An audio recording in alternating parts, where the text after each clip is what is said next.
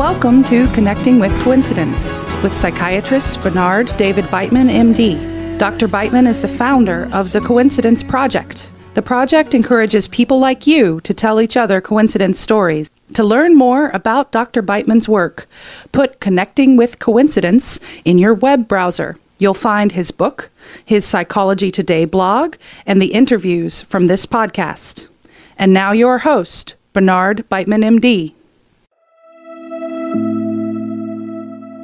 Welcome to Connecting with Coincidence. I am your host, Bernard Beitman, MD.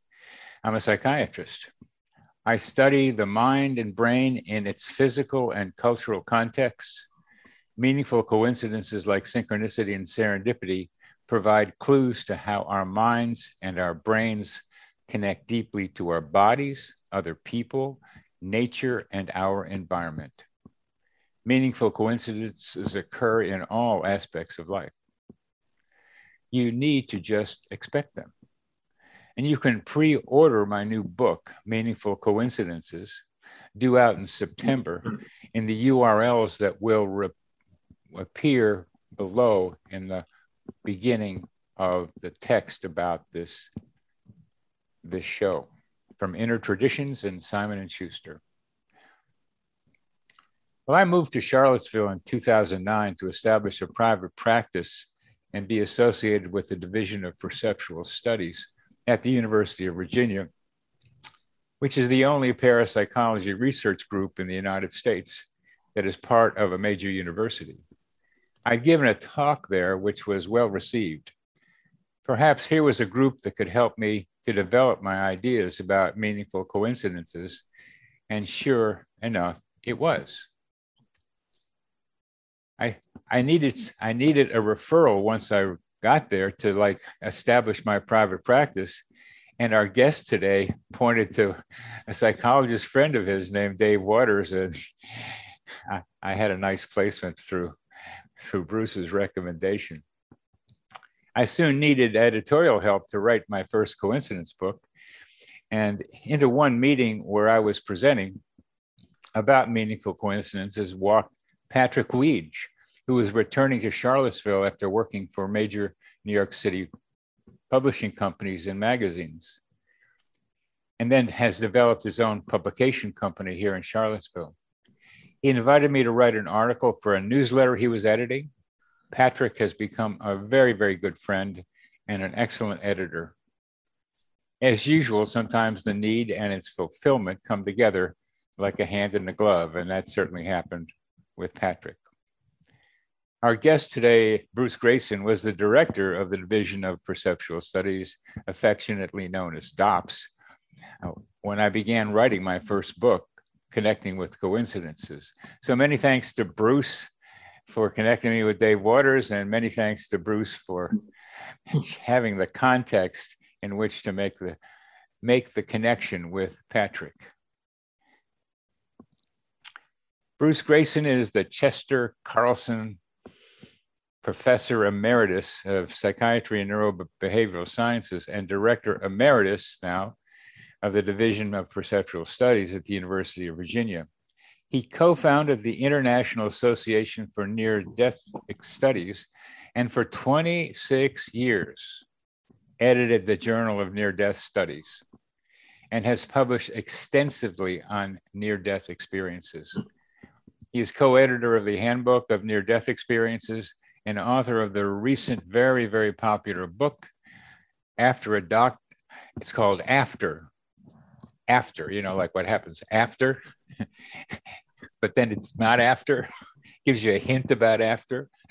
After, a doctor explores what near-death experiences reveal about life and beyond. Bruce Greyson, welcome to Connecting with Coincidences. Well, thank you so much, Bernie. I'm delighted to be talking with you today. Thank you, Bruce. It's great to see you. It's been a little while. Yeah, it's been a little while, and you look wonderful. I mean, thank you. It's doing something's doing right by you. So that's a good thing, and it's nice to see you. So one of the things, as we talked about a little earlier, is what to me was a major meaningful coincidence for you when you were a faculty member and a certain Raymond Moody was a resident and in the ER where you were supervising him. So that was a life changer, I think, for you. And why don't you tell us some of the details about how you and Raymond Moody got together and what happened as a result? Yeah, let me give you a little background first. I was raised in a scientific household. My father was a chemist, and it was a very materialistic upbringing. We didn't have any spiritual or religious background at all in our family. So I was raised with that mindset that the physical world is all there is. When you die, that's the end of it, and that's just the way life is. That's fine. So I went through college and medical school with that mindset.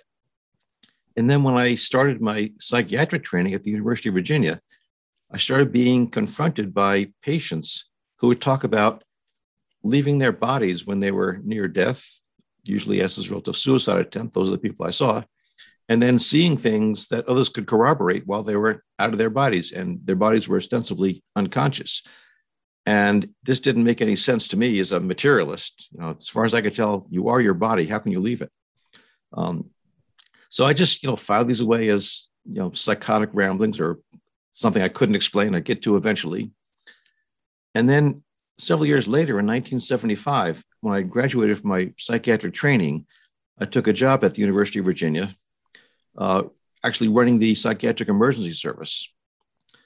And one of my first interns who was working under me at that time was this young guy called Raymond Moody. He was older than I was, but he was starting his medical school at that point.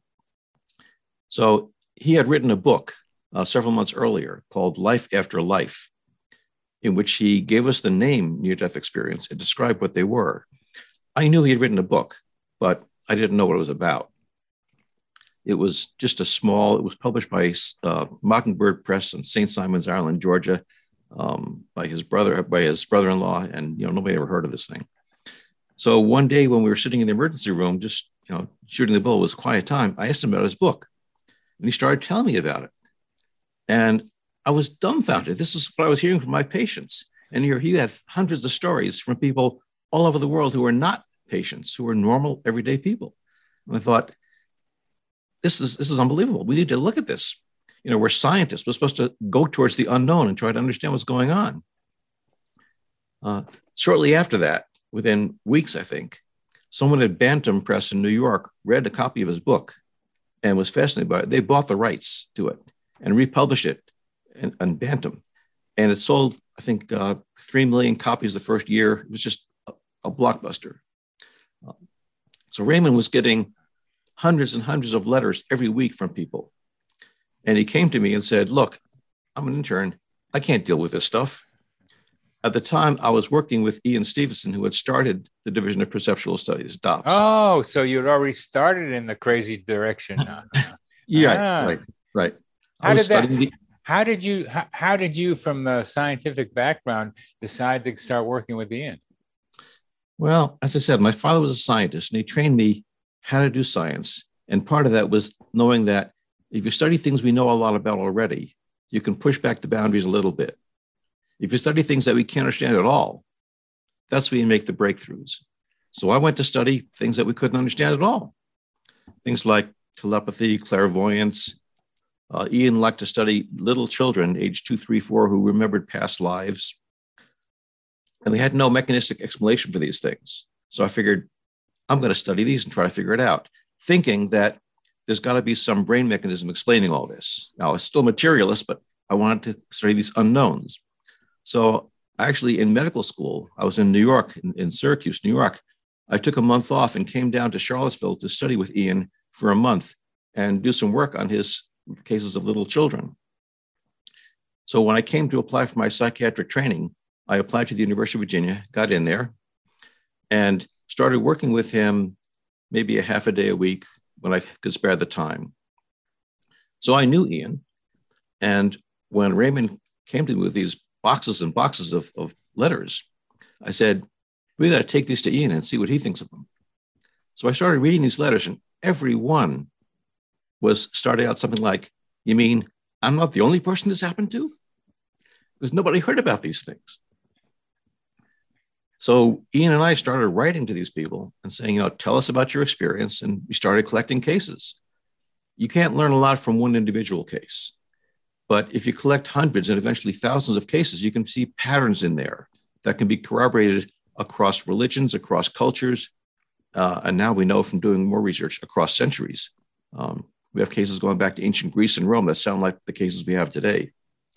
I'm trying to get the synchronicity, a meaningful coincidence business to that place to collect enough stories to start seeing the patterns in them. Yeah.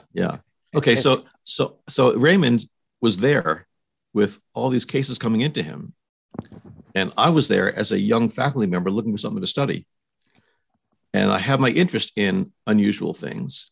So I said, great, let me look at these cases. And Raymond, who didn't have time to look at them, not only was he a busy intern, but he also wasn't a scientist. He was a storyteller. So he didn't want to do research on it. He wanted to tell the stories.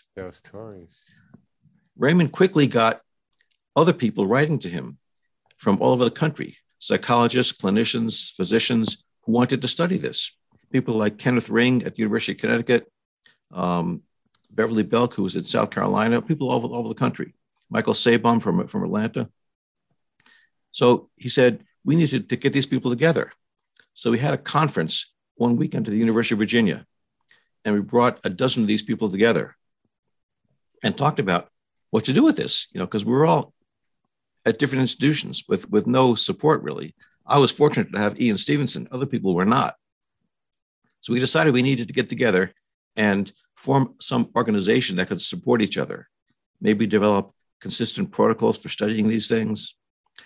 And out of that came what's now the International Association for Near-Death Studies. It was incorporated in 1979, and it's been going strong ever since. We were kind of hoping that Raymond would run this organization. He wanted no part of it. He's not an organization guy. He's not a joiner. He said, you do it. You can call me honorary president if you want, but I'm not going to be involved in anything. So Ken Ring was the president. I was the vice president. Mike Sabom, secretary, and John Odette was the treasurer. And we started the organization. After a few years, it became obvious to us that although we needed support, there was a greater need for the experiencers to have support. And over the years, it's become more and more an organization to support the near-death experiencers and to provide valid information for everybody, and less to serve the needs of the researchers. An interesting sideline about this is that Ken Ring, who was at the University of Connecticut, thought we should start our academic journal, a scholarly journal, to publish this material, because it was hard to get this stuff into mainstream medical journals. This is bizarre stuff.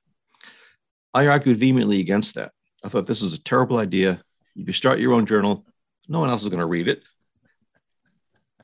Yes, it's hard to get. That's too bad, Bruce. Well, it's worse. I said, we need to force ourselves to publish in the mainstream journals, make it good enough to publish there. He won the argument, started the journal, and a few months later, that's took what a sabbatical. Mean. That's what I mean. He took a sabbatical. Went away for a year. Said, "Would you take it over for a year while I'm gone?" Yeah, just a year. Okay, just a year. He came back and said, "I don't think I want to do that again. It's yours." So it took me 27 years to find someone to take over for me. Wow. Yeah. Wow. So there was a lot of coincidence there. There was Raymond being at the University of Virginia at the same time I was, his book coming out just when I was starting my career, and the fact that I was seeing near-death experiences before this, but not knowing what they were, and then reading his book to put it all together for me. Yeah. And you having the curiosity to recognize you got to stretch the boundaries, still thinking like a scientist, but trying to say, here's a new territory that we can apply science thinking to. Right. And in fact, if Ian Stevenson hadn't been at the University of Virginia with this organization, the Division of Perceptual Studies, I wouldn't have had the infrastructure to be able to do this research. Yeah. Yeah. But you went from Syracuse to visit him for a month. So yes. You were helping make this happen for reasons that you didn't quite understand. Right. But you were curious and Right. you were drawn to it. I mean, well, it's always easy, as Freud said, to look back in retrospect to see how Yes.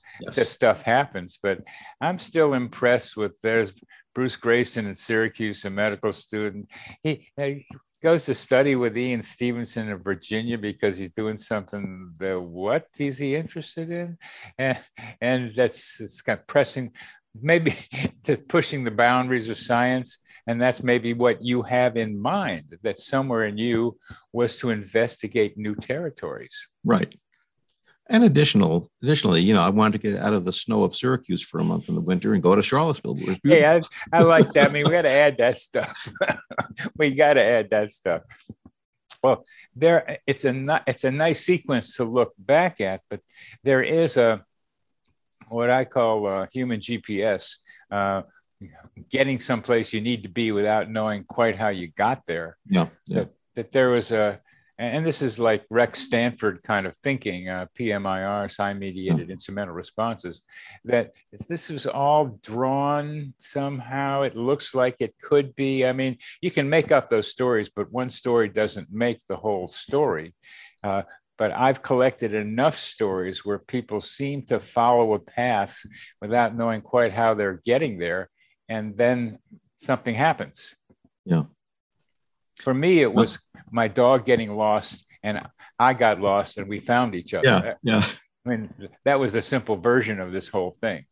Right. Well, when I started reading these letters from Raymond and took them to Ian, I asked Ian, do you know about near-death experiences? He didn't know what I was talking about. But when he started realizing what they were, he had lots of these in his files that he'd been collecting during the 1960s before Raymond published his book. But they, of course, weren't called near-death experiences. But people had been sending him accounts of what he called out-of-body experiences or deathbed visions or apparitions, but they were basically near-death experiences, unusual things people had as they were approaching death that fit the pattern of what Raymond called near-death experiences. So you were able to confirm for Ian what he had and didn't know he had. Right. And we were able to compare those cases that he had collected in the 1960s with cases we collected decades later after everyone knew what Raymond Moody's NDE was like, and to see that, in fact, there was no difference. What we were collecting before Raymond told us what to look for is the same thing we're finding now. And the patterns tend to be pretty similar, not always the same, obviously, but there are some basic patterns to near-death experiences that you could see. I can't, in coincidences, there are no like basics like that because there's a lot of different forms. It makes it harder to do. But how did you systematically come up with seeing those repeated patterns? Yeah.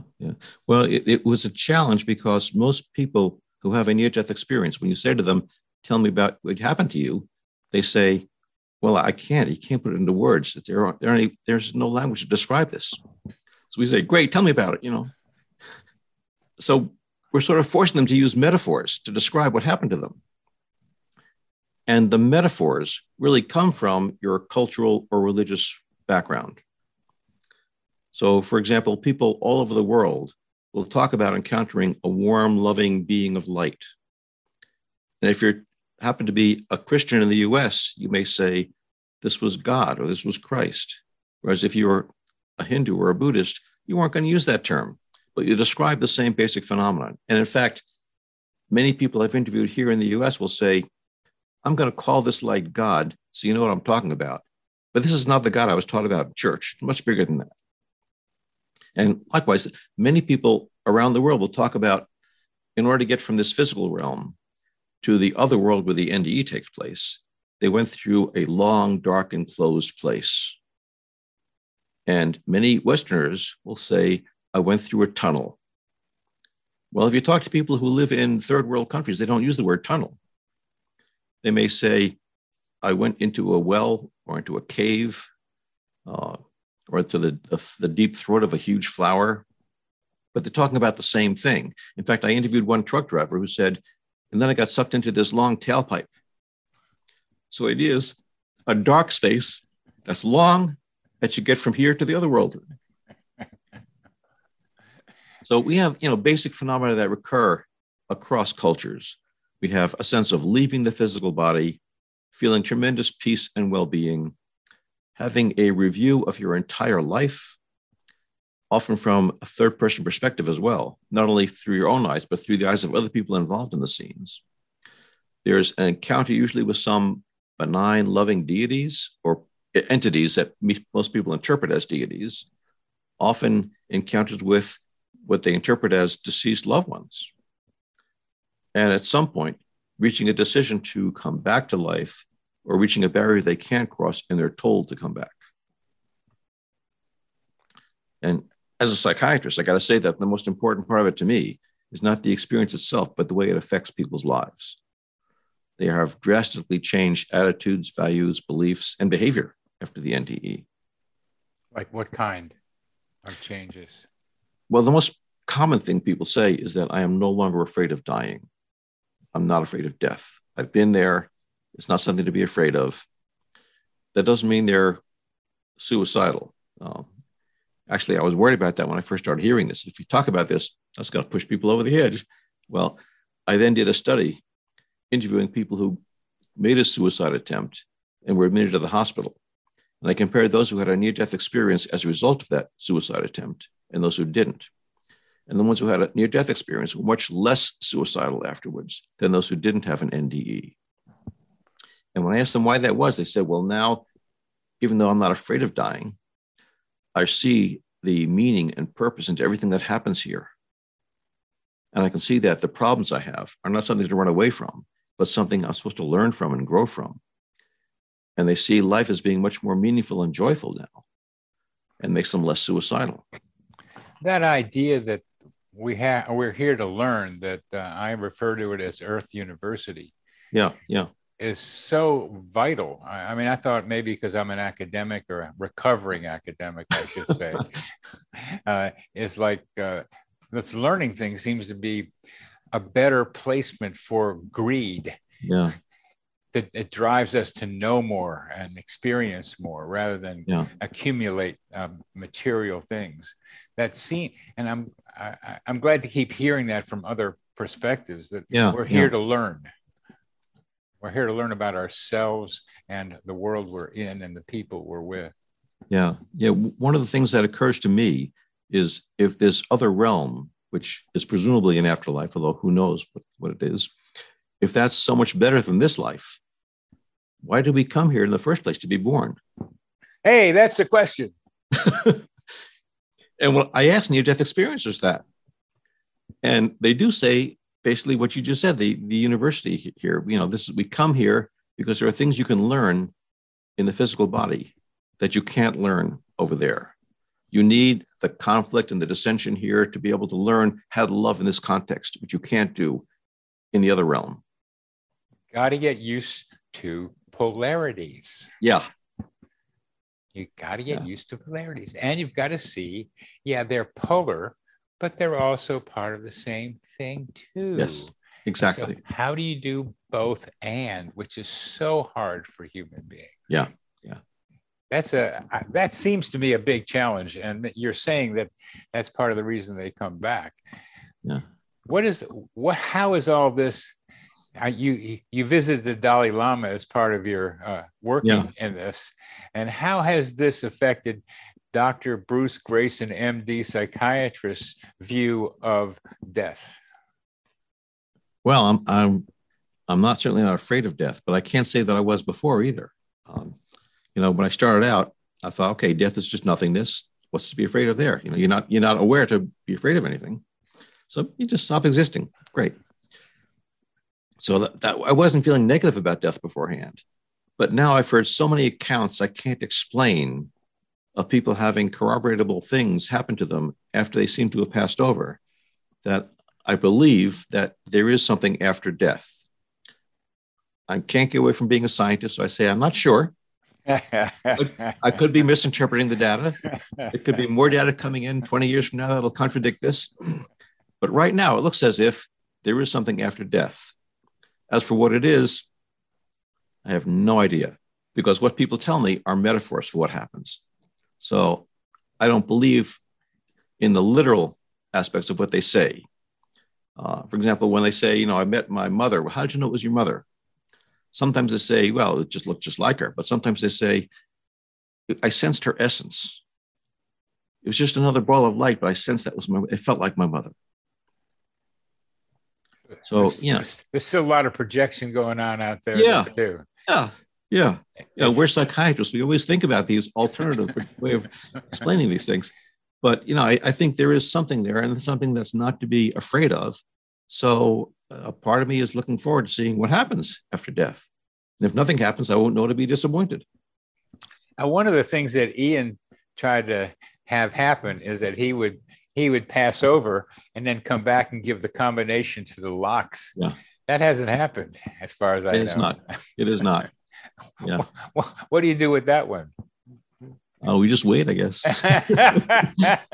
It's been a little while. I had a patient who just wanted to die because it was so much better out there. She knew that from psychedelic experiences and other things. Yeah. And she made a big suicide attempt shortly after I started seeing her. A lot of blood in her bedroom. Parents had to repaint the place. She's about 21. And she recovered. So she said, I guess I got to stick around here. She had some great stories of running around with a lot of friendly spirits and people she knew, and good synchronicities happening between and among. And after a couple of years, she says, Dr.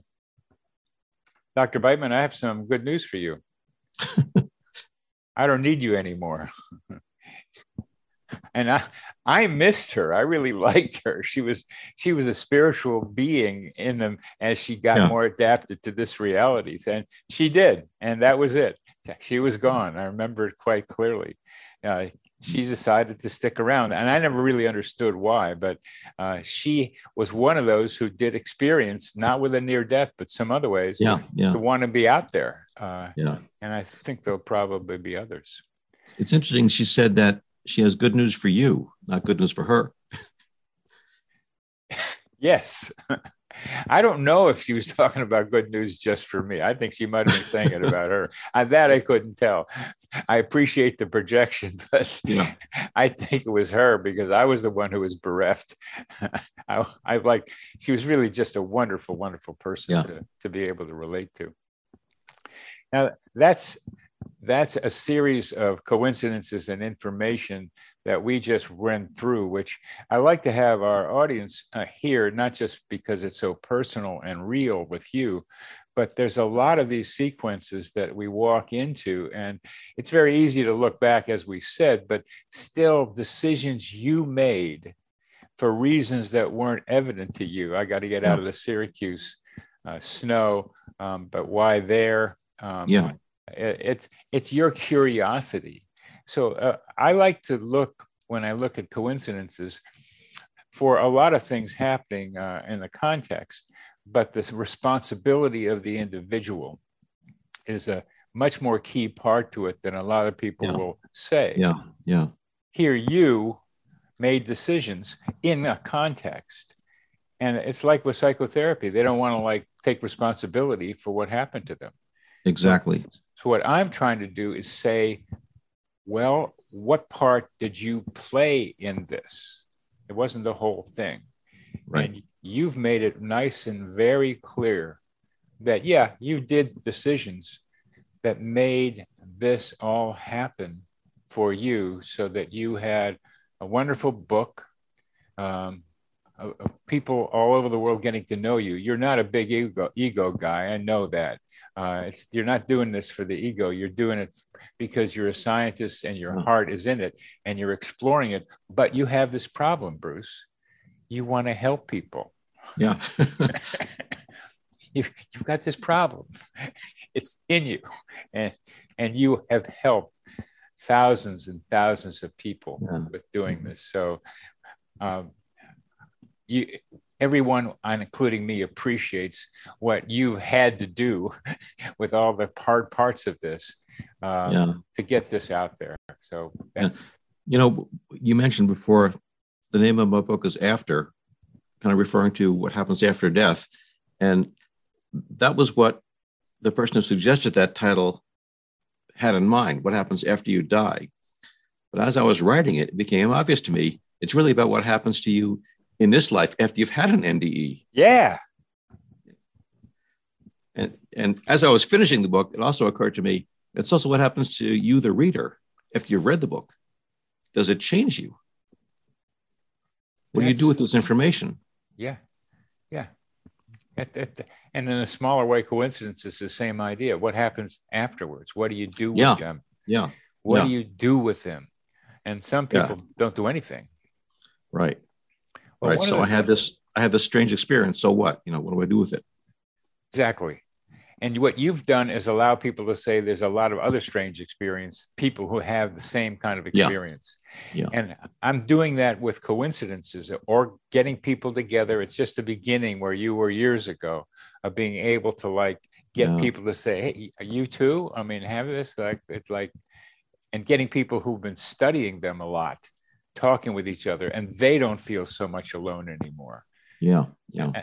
And we're getting a nonprofit or getting started right now. So it's that kind of organization that you did, that you're the forerunner for. And I'm not going to be around long enough to see it the way you have, because I was doing psychotherapy stuff and being chairman for all those years, and I didn't get to this stuff I wouldn't have anyway, because I had to find it myself. But it's a similar process that what you've gone through, I've started.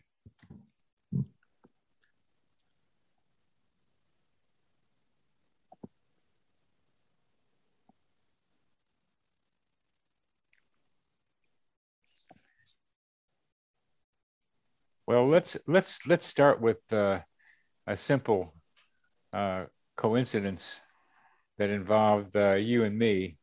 And then I want to come back to some of the near-death ones that you proposed to me. But why don't you tell our audience about the Bruce Greyson Synchronicity series? Yeah, this was a synchronicity about synchronicities. It was about 15 years ago when you contacted me, kind of out of the blue as far as I was concerned. I didn't know who you were. And you were at the time planning your retirement from being chair at University of Missouri. And you were thinking about moving to Charlottesville for your retirement. So you contacted me, and among other things, you sent me a chapter you had written for the Oxford series on integrative medicine that dealt with coincidences and how they can be used therapeutically. And that was great material. I loved it. Within a few weeks of that, I got an email, again out of the blue, from a psychologist in Arizona who I didn't know, Robert Perry, who sent me a chapter of his book that was entirely on coincidences and their therapeutic uses. I thought, whoa, this is something. Two people I didn't know coming to me out of the blue to talk about how you can use coincidences therapeutically. A few weeks after that, I was at a conference in San Francisco, and I met an old friend, Gary Schwartz, who I haven't seen in years. And we were talking about, what we're doing lately. And he said, well, I'm starting to write a book about coincidences and how to use them therapeutically. I thought, this is too much. Three people who don't know each other, all contacting me to talk about their book on therapeutic uses of coincidence. So I said to Gary, well, Bernie Beitman is coming to Charlottesville on such and such date to look over the place and see whether he wants to move here. And Gary said, I'm going to be in Charlottesville the same date for a conference. So that was just a little too much. Something's going on here.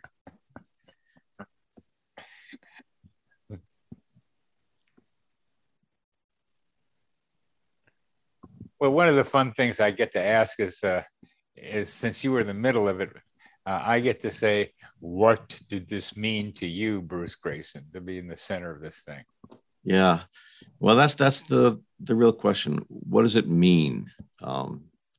Your first reaction is, boy, that's weird.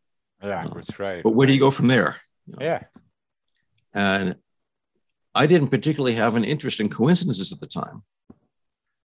So why are these three people contacting me out of the blue to share their ideas about coincidence with me? And obviously I was a hub for something, but I'm not sure why.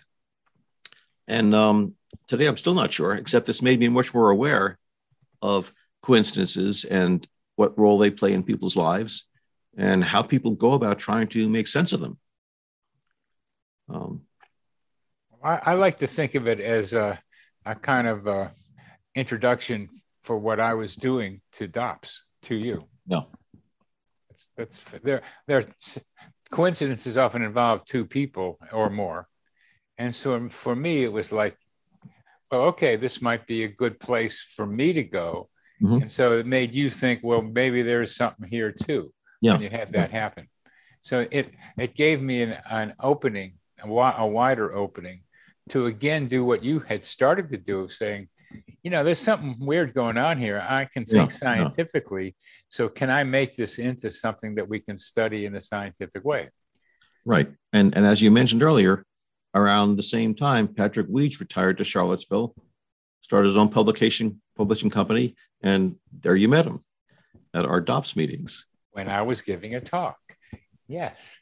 And then met him. So you're, again, without just kind of stumbling along in the life you're doing, we're a wonderful facilitator for my being able to find a good place to plant where I could talk with people and expand my understanding about parapsychological things, because synchronicity is within the parapsychology business for the most part, not always. And telepathy, clairvoyance, for Jung were part of synchronicity. Is more to it than that. Your things with Gary and me and Robert were seriality ones. Kammerer came up with. I mean, that's to me a form of meaningful coincidence that doesn't get paid attention to a lot, but they're there. So some of the questions that you raised, which I find fascinating, Bruce, is one of them was, are people who are aware of coincidences more likely to have near-death experiences when they come close to death? Yeah. Tell us about that. Yeah. Well, a lot of near-death experiencers will talk about meaningful coincidences.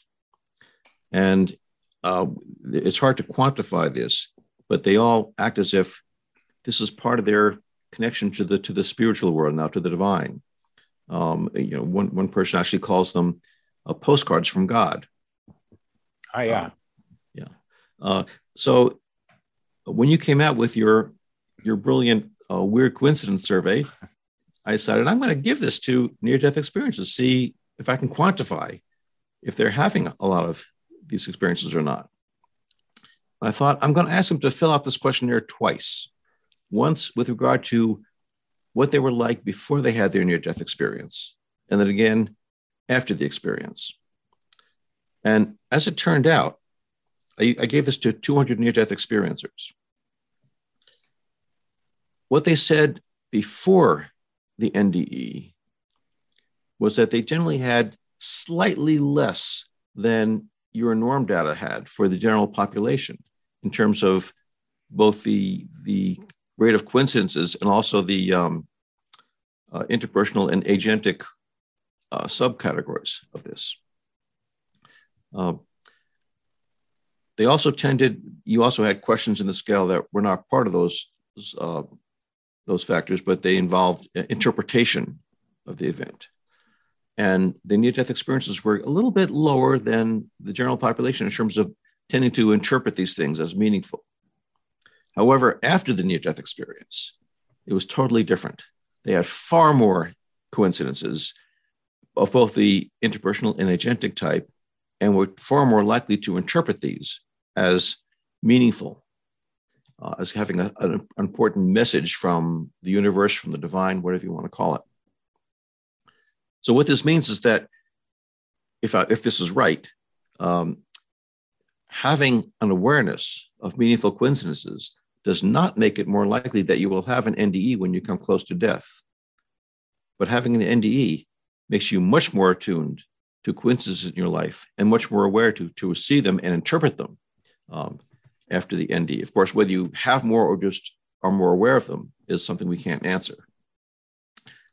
I have to qualify this because I didn't survey these people before they had their NDE.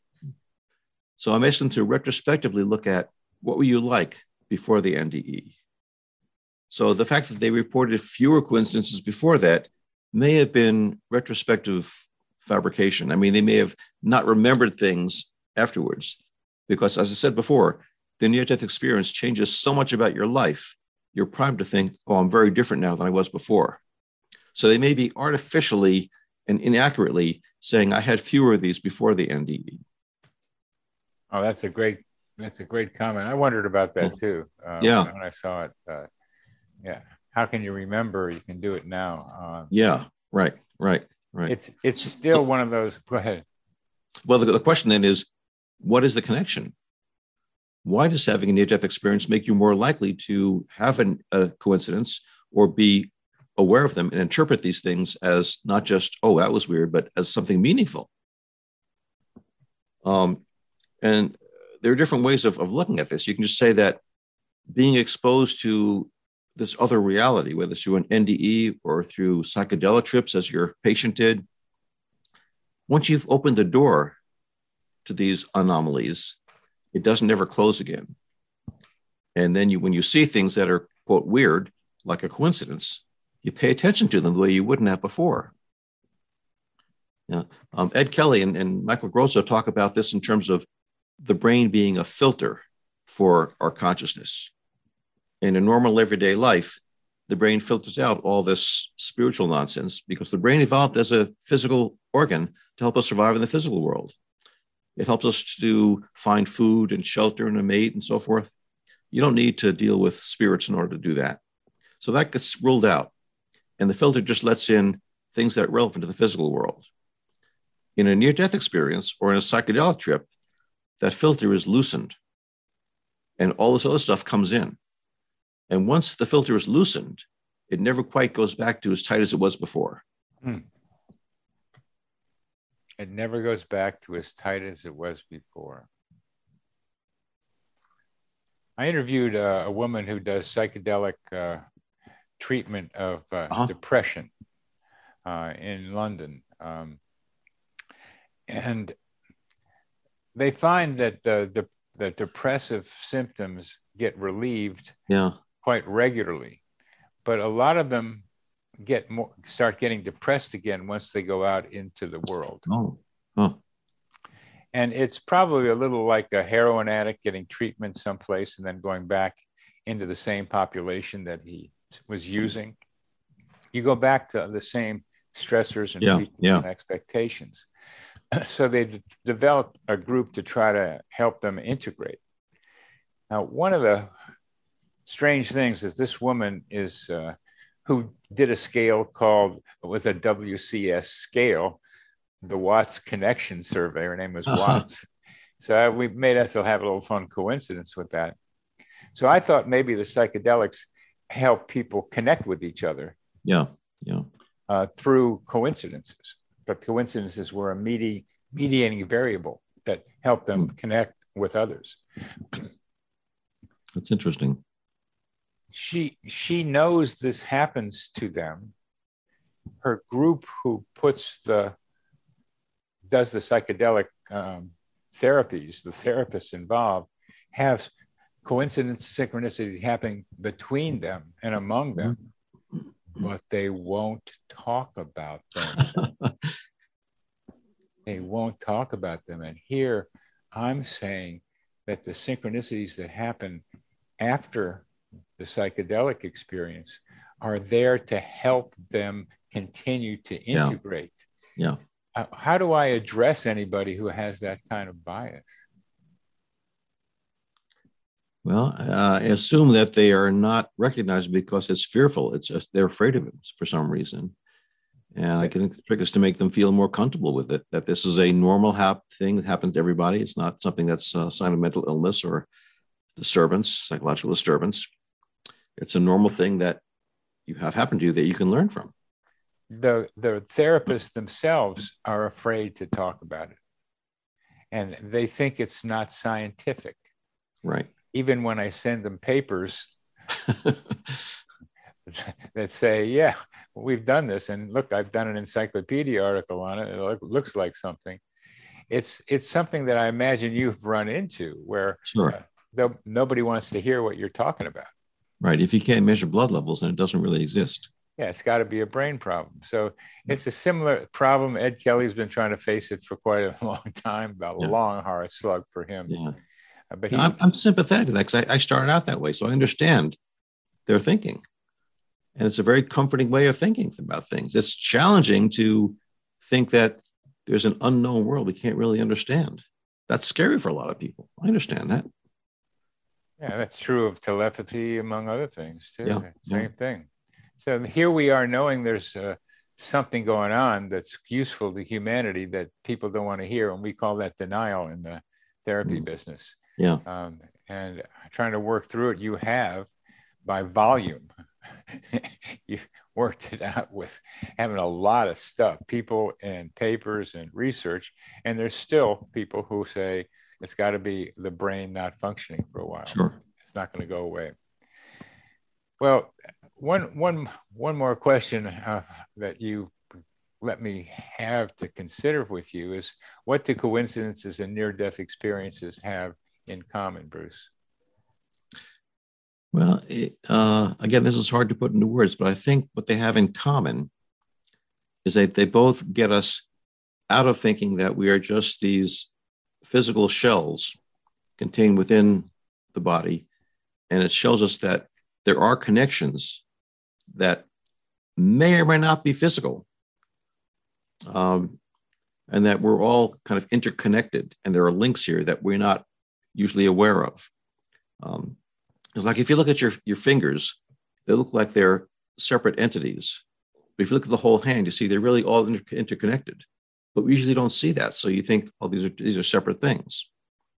And one of the lessons you get from near-death experiences or psychedelic trips is that you get out of your body and find that you're fine there without the body and that you exist out there. So that when you come back in, you remember, yeah, this isn't all there is to me. There's more to it. And coincidences, I think, tell you the same thing, that there's more going on here than just the physical realm that we know about. And you mentioned a key element, that we are all interconnected. Yeah. And what I'm trying to do here is call this mental atmosphere that we are all immersed in, the psychosphere. Mm-hmm. And I'm trying to develop a cartography of the psychosphere. I just was saw a guy, Richard Grossinger, who helped my book get into inner traditions. He's got a painting on his wall that's an ayahuasca something or other. And while we were talking in this Zoom call yesterday, he looks over at the painting and he says, hey, that's all about the interpersonal connections surrounding these people. It's not just two people here, but it's all these other entities with which these minds are connected. So these guys had put together a picture of how the psychosphere may be operating. And I like that photograph, but it's a dynamic thing. It keeps moving around. So when you say from your near-death experiences that we're all interconnected, I sharpen that idea up for me, please. Well, there are certain things about the near-death experience that really drive this home to people. And one of them I alluded to earlier was having a life review in which you see things not through your eyes alone, but also through the eyes of other people. And that gives you the sense that we are all the same. We are all interconnected, that we're all made of the same stuff. And what we call my consciousness is an illusion. It's really part of a greater consciousness that everyone else shares. So it's not something that they were told in the NDE, but something they actually experienced. And I've known people who experienced the same thing with psychedelic drugs, with meditation, with a variety of spiritual traditions from other cultures that lead them into this state where they're outside the physical body and interacting with other beings, other entities that they assume beforehand were separate entities, but are really not. We're all part of the same thing. People have told me that it's like a wave in the ocean. You know, a wave is a discrete thing for a short amount of time, and then it falls back into the ocean. It becomes part of the same thing of everything else.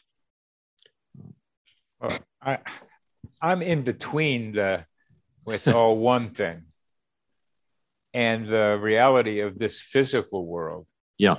And the idea that some meaningful coincidences, including telepathy, as an example, or what I call simulpathity, experiencing the pain of another one, a loved one at a distance, that Ian wrote about in Telepathic Impressions. Yes.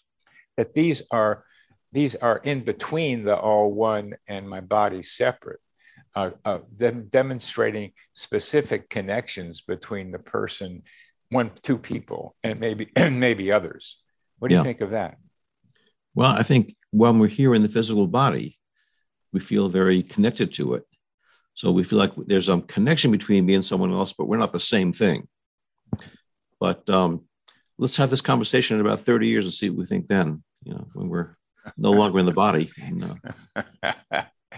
Well, as we get close to the end of this, one of my favorite questions that I've raised to myself, anyway, at DOPS, is there's this all one consciousness thing that Ed gets into a lot.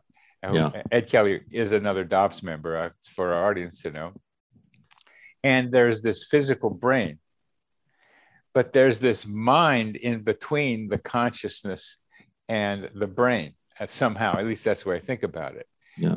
So this mind seems to be able to go into the greater consciousness, as you've described so well, but also has something to do with making the brain operate or making the brain respond in certain ways. So how does the mind fit in between consciousness and brain function?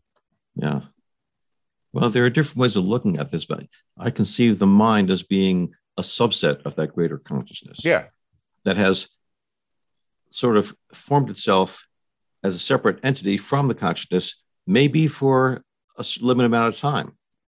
It may be that eventually, after death, it melts back into the greater consciousness. I'm not sure that's the truth. There are some suggestions from various lines of research that there is still a mind functioning after death that we can still relate to. Certainly, connections with deceased loved ones imply that there's still an intact mind out there after death that's not merged into the greater consciousness. Some people, including Ed Kelly, have gotten to the point of saying the physical world, including the brain and the body, doesn't really exist. That all that exists is consciousness. And consciousness creates this virtual reality of a physical world for various purposes. I can't go there yet. He tells me that I will eventually. I feel too much a part of this physical reality. Me too. And I think there is another part of us that we somehow relate to. And this is not a new idea. Hippocrates said 2,000 years ago that the brain is the messenger or the interpreter of the mind. So clearly, there's a sense that the mind needs the brain to make the body work. Yeah. But how it happens, I'm not sure. Well, that is what I'm trying to ask about, is how the mind helps the brain work. And how do we imagine, as scientists, needing to have like diagrams and visuals like anatomy to be able to have some sense for there's mind helping the brain function. How does mind interface with brain? Yeah. That's a great question. And there have been different models for this over the centuries based on the current technology. And now people often talk about the mind being the software and the brain being the hardware. And you need both of them to make the program work. These are all metaphors, so you can't take them seriously as being literally what's happening. But there's some idea that's been going on for centuries that the mind is a non-physical entity that's conscious and aware and has impulses. And then there's the physical body that requires the brain to sort of translate from this consciousness, this mind, to make the physical body work. How it happens, I have no idea. This has been the real problem with this dualistic attitude that there's two different things and there's no way they can relate. I think the answer must be to say that we're not asking the right question, that they're not two different entities. Maybe they're different aspects of the same one, like two sides of a coin or two different ways of describing the same thing. I've gotten to thinking of them both being different, the same energy at different frequencies. And the way that you pass from mind to brain or brain to mind is like how ice can melt into water or water freezes. You have to put energy into the system or take it out in order for that boundary to be crossed. Well, if you think about it in those terms, then you're saying that the ultimate construction of brain and mind is the same stuff, but transformed by some physical process. It's transformed somehow by the physical process of frequency of vibration. Right. So if it's a frequency of a vibration, it might be possible to measure the mind as well as the brain. Yeah. Yeah, that's true. That's true. That's true. That's nice. We'll leave that for the next generation to sort out. That's what we're doing, Bruce. We're laying down the legacies. Yeah. What I'm doing now, among other things, but my major focus now is the question about whether the collective human organism is committing suicide right now. That I like to think of future generations. I love my grandchildren and see what they're up to. You do too, I know. And it's like this future that we are destroying our habitat right now is like by greed of material things and robbing Mother Earth continuously. And she's reacting against us. How are you thinking about that problem? Well, I think you're right that we are doing that. My hope and what keeps me going in this is that we're not going to die. We're going to have a near-death experience. And by going through that, our consciousness will be transformed and we'll stop doing these crazy things, destroying ourselves. And it may be that maybe the whole planet will have a near-death event and be transformed by it and come out better for it. And that's the metaphor you know better than anybody practically. And I'm using my little bicycle of coincidences, hoping we don't get to the alcoholic having to hit bottom in order to open his mind up to something better that he needs to do, like stop drinking. I'm hoping to use the incremental thing of synchronicity to say, we got to organize ourselves and try to do the right thing. But I've heard this, Michael Grosso's and the Apocalypse Now. I think Revelations is in the back of a lot of people's minds, the final book of the Christian Bible, where it's all going to blow up and only the good people will be saved. I don't know about that, but there's a kind of implicit thanatos that Freud took a long time to get to in each of us and in the human organism. And it may be that you've given me the answer I'd rather not have, but shoot the thing, but maybe it won't die and then it come back in some other form and more aware of itself. I've heard that too often, get thrown against the wall and then maybe you change your mind. It's another way of saying it, but that's a perfect answer from, I think, one of the world's leading experts on near-death experience to my question. As we end, Bruce, I like to ask people to tell us something personal about yourself, something that you might not say in a regular interview, because this is kind of like cognitive and idea focus, but just to get to know people, have people get to know you a little better. Tell us a little about Bruce Greyson.